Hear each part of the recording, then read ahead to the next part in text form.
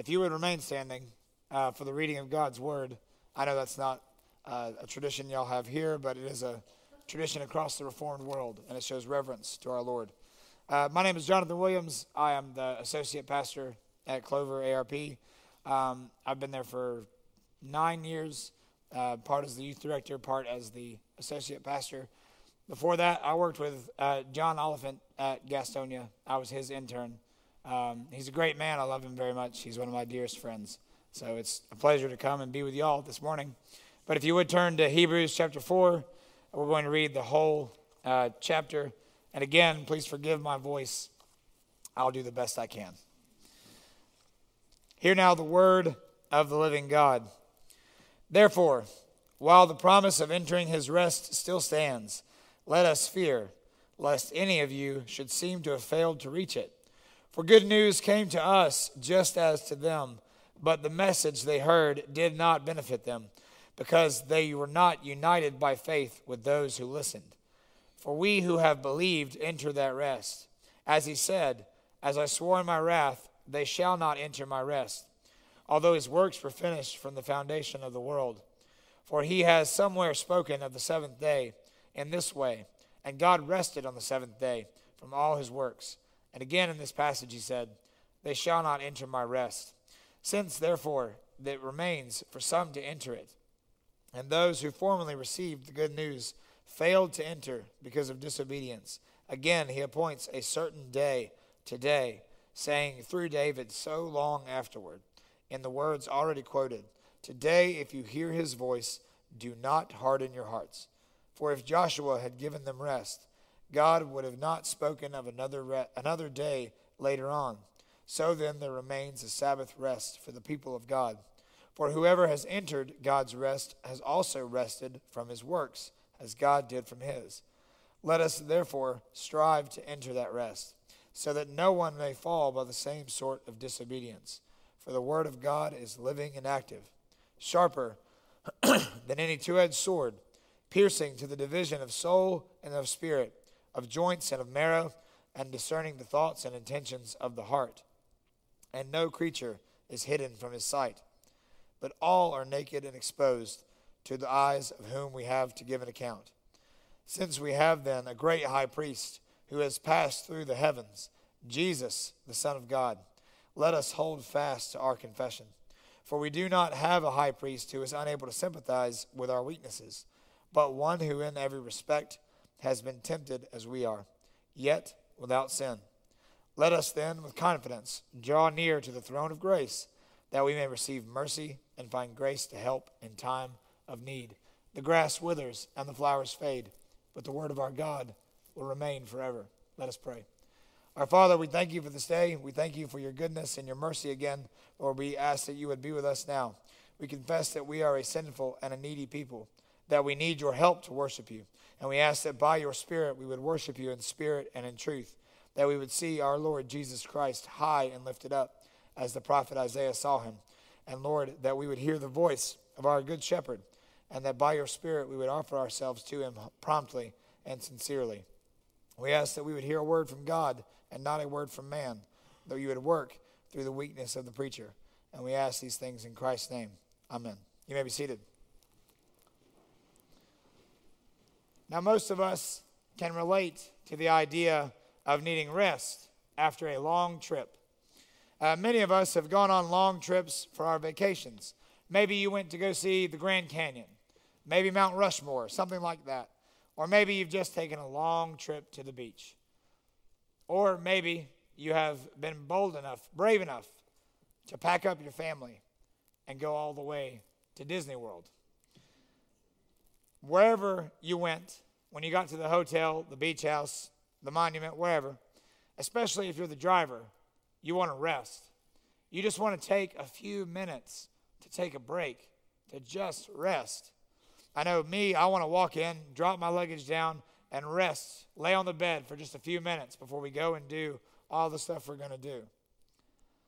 The idea of rest is often something that is foreign to us, but it is a main point of the Scripture, and it's a main part of what Jesus has come to bring us, rest.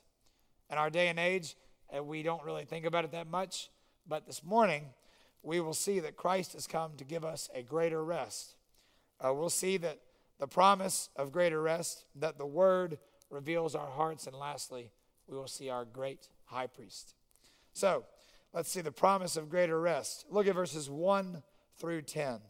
The author of Hebrews has just spoken in chapter 3 about how Christ is greater than Moses, about how the rebellious people in the wilderness did not continue in faith, and they did not enter God's rest. That there were those that were faithful, that continued, that continued in faith and entered it, but there were also those who refused to believe. He starts chapter 4 saying that the promise of rest still remains, and then he gives a warning in verse 1. He says that the promise of rest of God that was given to the Israelites, that remained to the people in David's day in Psalm 95, that promise still stands for us. And since it does, we ought to fear lest any of us should fail to reach God's rest. He's already told us in chapter 3, verse 19, how you lose your stake, how you fail to enter into God's rest. And it's through unbelief. The rebels in the wilderness failed to believe that they would be able to enter the promised land. And he says it again in verse 2. He says that good news came to them the same as it has come to us, but they were not united in faith with those who believed. In other words, they did not believe in God's promise to give them the rest of the promised land. You remember the story? The spies go into the promised land. They look over it. They spy it out. They see what the land is like. They see the people in it. And then they come back. And they say, the land is flowing with milk and honey. It's a wonderful place. And there is no way we can take it. The people are giants, and we are as grasshoppers before them. And it's only Caleb and only Joshua who say, no, we can take it. The Lord can take the land. The Lord will use us. He will conquer Canaan, and it will be ours. But the people, they listen to the bad report. And so in punishment, God allows them to wander in the wilderness for 40 years until the entire rebellious generation dies. They failed to enter the rest of God. Only their children and Caleb and Joshua and their children are able to enter into God's rest. The author of Hebrews says, you and I face the same danger, the danger of unbelief. We are able to miss the rest of God by not believing in the promises of God.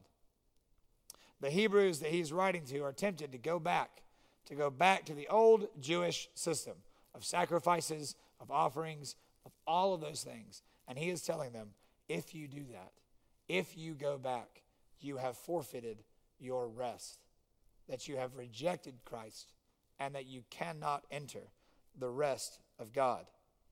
He says that there also remains, though, a rest for the people of God, those that do choose to believe.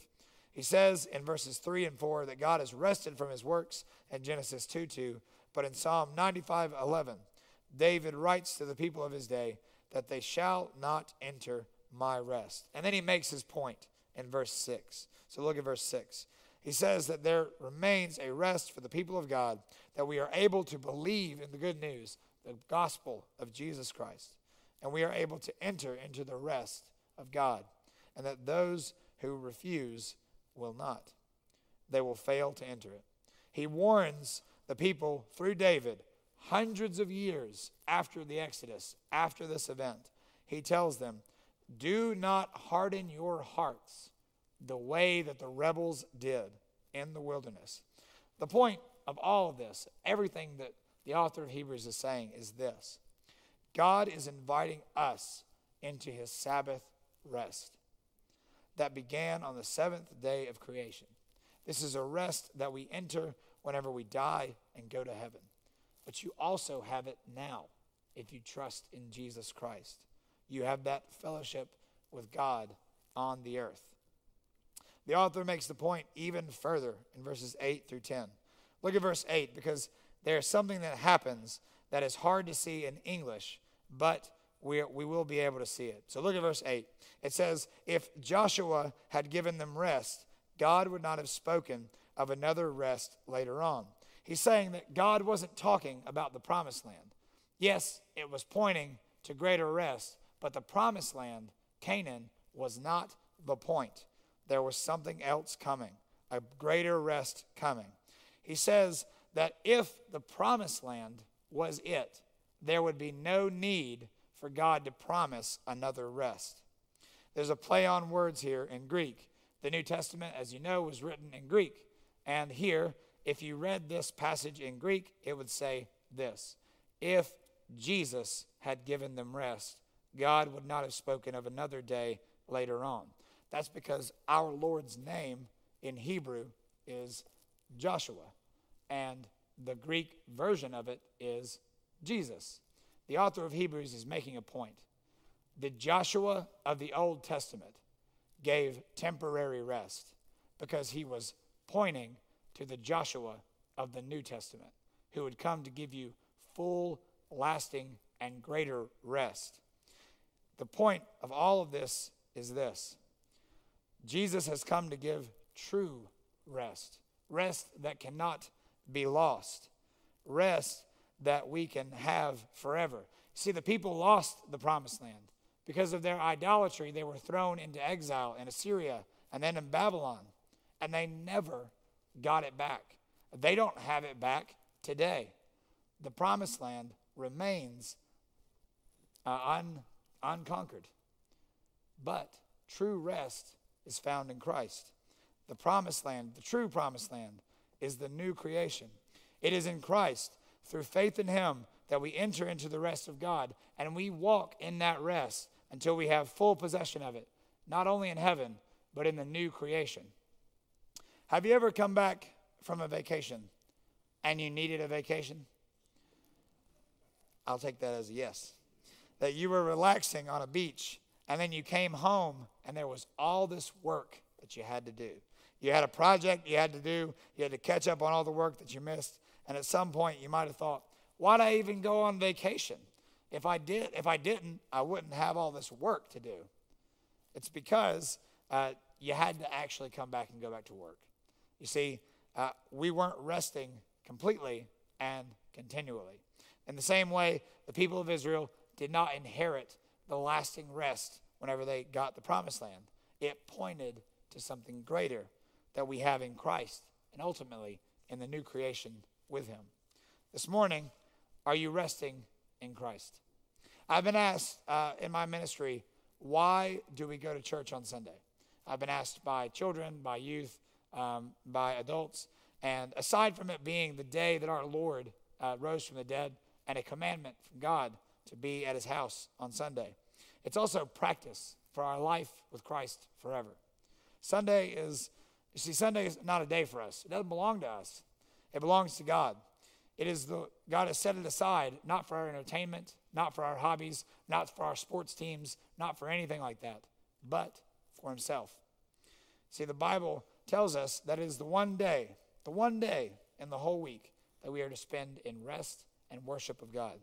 We rest by worshiping God.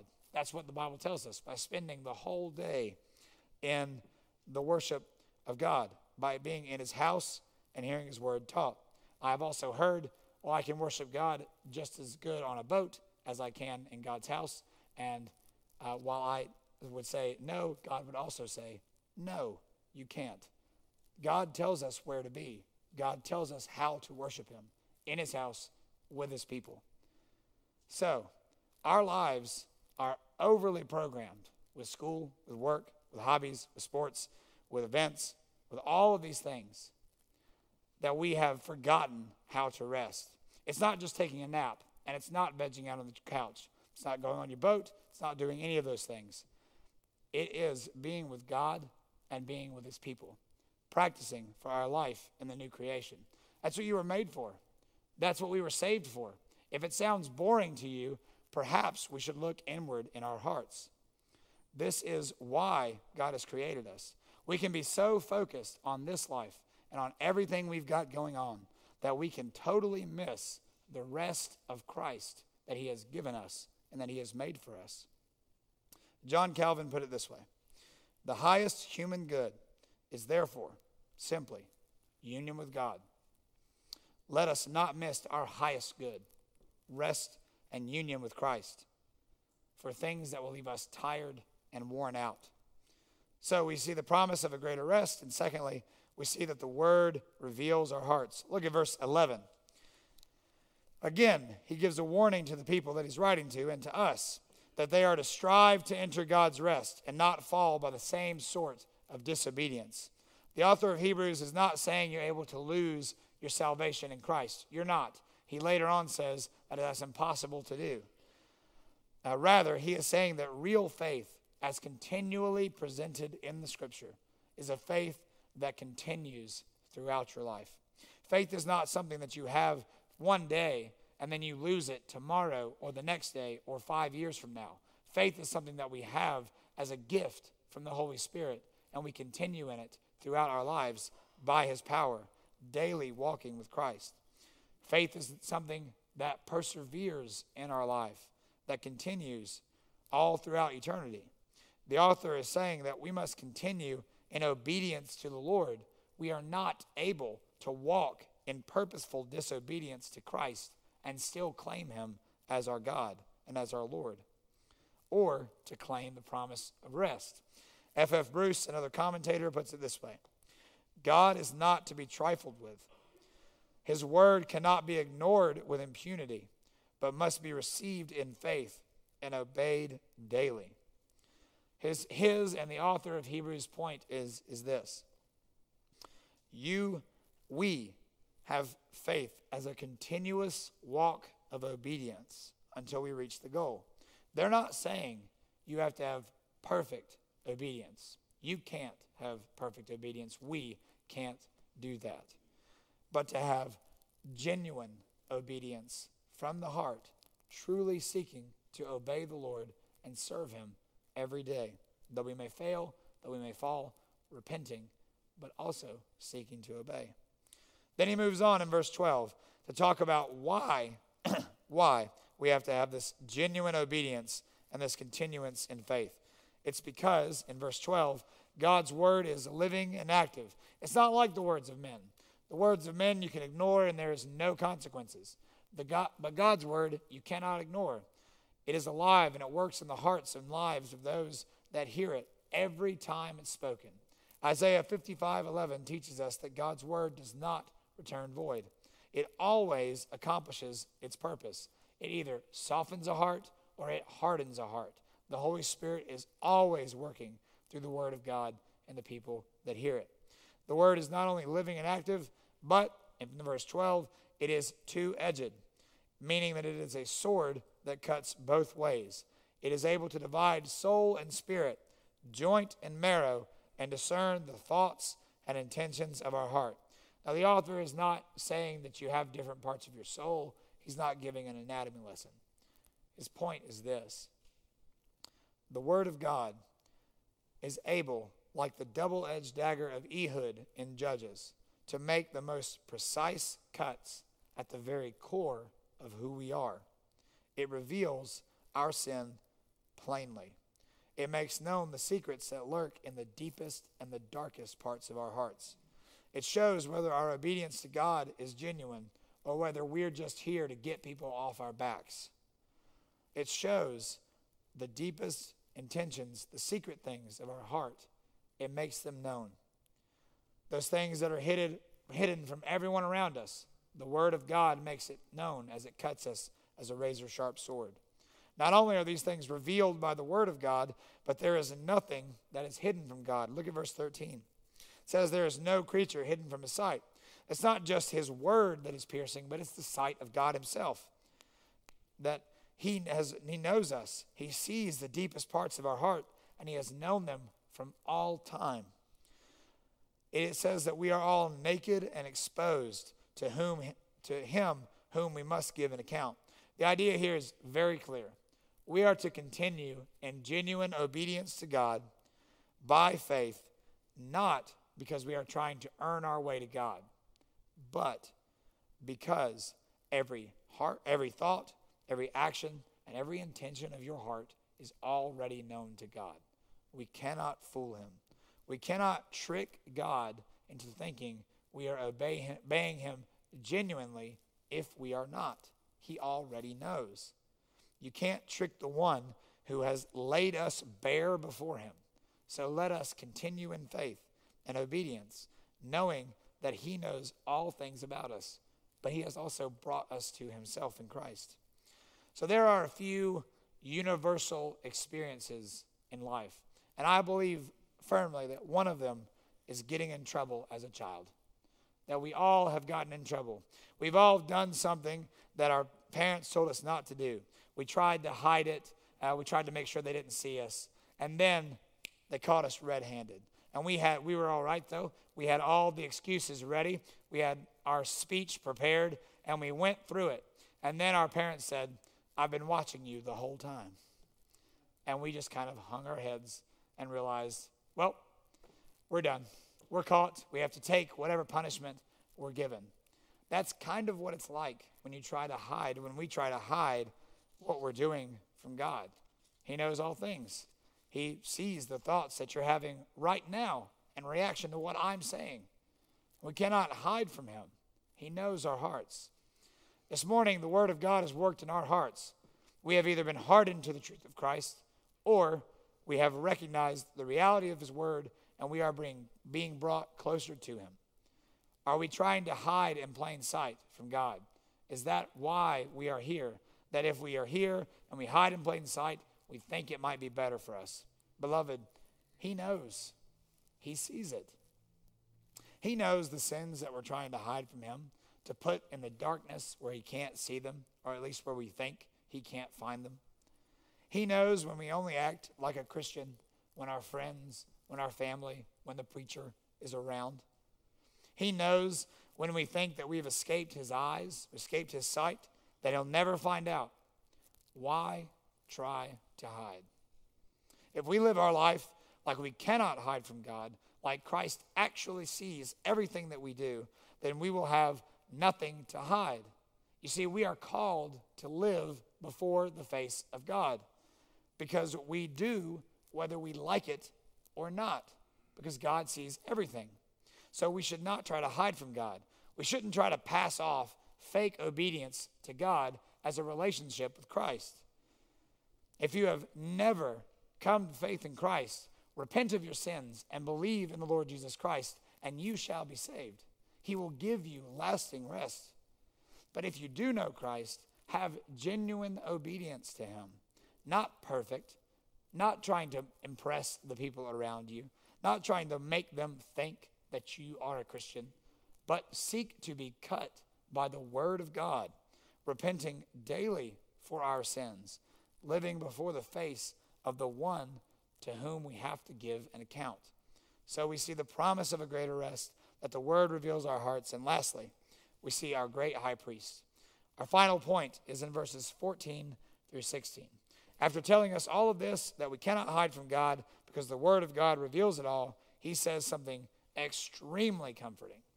He says, since then we have a great high priest who has passed into the heavens, Jesus, the Son of God, let us hold fast to our confession.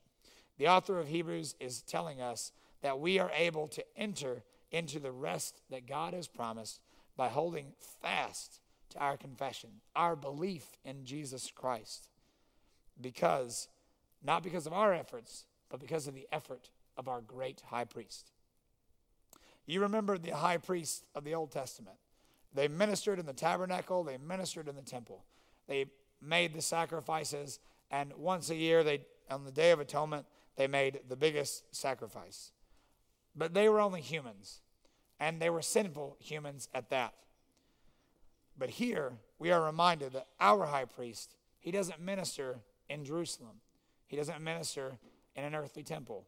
He ministers in heaven, before the throne of God, not just as a man, but as God himself, as fully man and as fully God. The one that speaks on our behalf is not a son of Aaron, but is the Son of God himself. He is a great high priest, not simply because he is the Son of God, but because he can sympathize with our weaknesses. Now, a question should come in your mind. How is it that the Son of God, who is perfect, can be tempted? How can he know what it is like to be tempted if he's perfect? The author answers that question. He says that Jesus has been tempted in every way that we have, yet without sin. You see, during Jesus' time on the earth and now throughout eternity, he is without sin. But Jesus was not without temptation. While his temptations did not come from a sinful nature, because he doesn't have one and never has had one, he did have greater temptation than we have ever faced. He was tempted by Satan himself in the wilderness, and he faced him down. But the temptation didn't stop there. Throughout his life, Satan tempted Jesus to get a crown without a cross, to not suffer in this life. But Jesus refused to give in. If you can imagine two people with their hands outstretched, and they are pushing against each other, holding each other's hands, pushing against each other, constantly in tension. Whenever one gives up, they give in, they fall over. They might be hurt. They might hurt themselves badly, but they don't have to resist anymore. That is what we do every day. We try to resist temptation, but we fail. And we find relief from temptation through our sin, but we still have guilt, shame, and all of these things. Jesus never found relief from temptation. He never gave in. He never stopped resisting. He always resisted temptation. So Jesus knows a struggle far greater than we do. Jesus' struggle against temptation that he won was far greater, far harsher than ours. The point of all that is this: you have someone in heaven that knows what it is like to be tempted to sin. He doesn't know what it's like to be tempted from a sinful nature, but he knows what temptation feels like, greater than you and I have ever felt. Go to him. Ask him for help. That is the reason he did it, so that he would be able to help us. But the author of Hebrews says also this, that because Jesus can sympathize with us in all of our weakness, we are to go boldly before the throne of grace, that we may receive mercy and grace and find grace to help in time of need. We have to remember that when we come to the throne of God, we don't come to a judgment seat. We don't come to the judge ready to destroy us. We come to a Father who loves us, who sent Christ for us, who gave us the Holy Spirit, who loves us dearly. One that wants to hear every need, every concern, every temptation, and is able and willing and will help with them. We talked about the high priest. You remember on the Day of Atonement, the high priest would take the blood of the lamb, and they would go into the most holy place. And there was the Ark of the Covenant. And on the top, the lid of the Ark of the Covenant, were two angels, cherubim, with their wings outstretched. That lid was called the mercy seat. The high priest would sprinkle blood 7 times on it, and then he would leave. Jesus has gone into the heavens, and with his own blood has made the judgment seat of God a mercy seat for us, for his people. We are able to go to that throne, to our loving Father, and receive grace and mercy to help in time of need. All of us speak to our parents in a very specific and hopefully respectful fashion. No one talks to your parents the way that you do, except your siblings. No one talks to my parents the way that I do, except my siblings. My dad he works at a machine shop. He's a safety manager there. He has an office, and it's in Gastonia. If I go to visit my dad, I just walk in the door, sit down, and start talking to my dad. And we can talk for as long as we want. But if someone else comes and they want to come into my dad's office, hey, Tim, do you have a minute? If I'm there, if my brother's there, he doesn't have any minutes to spare. He's with his children. He's talking to us. He's listening to us. He wants to be with us. It is the same way with God. God is your Father. If you trust in him, You can go to him with anything, at any time, at any moment. You don't have to be eloquent. You don't have to have all these phrases and things that you want to say to him. Just walk in, sit down, and talk to your Father and ask for help. This week, do you feel the struggle of temptation? Are you beaten down by the battle of your sin? Do you feel like there is no one in the world that knows how you feel? Well, there is. The Lord Jesus Christ faced greater temptation than us, and he overcame it. He overcame it not only to save us, but to bring us rest with God, and so that he could help us continue in faith. You are not called to be a Christian by yourself. God has given us the Holy Spirit. He has united us to Christ, and the Father dwells within us. They all three do, so that we can continue in faith. He has given you the church to help you continue in faith. Don't try to be a Christian on your own. You'll fail. You'll fall, and you won't be able to get up. You need help. We need help. That's why Christ has given us all of these things. Trust in your high priest who has redeemed you, who can sympathize with you, and who lives to help you in your time of need. Again, if you don't know Christ, if you've never experienced this rest, repent and believe in him, and you will be saved, and you will have everlasting rest with Christ. This morning, we have been presented with rest. Rest from our sins. Rest from trying to fake our way through life. Rest from hiding who we are from God. And rest from trying to live this life by ourselves. Christ has come to bring us into communion with God so that we could rest with him. Will you receive it? Will you live in this rest? Or will you work yourself until you are broken and alone and even in hell itself? In the name of the Father, the Son, and the Holy Spirit. Amen. Let's pray.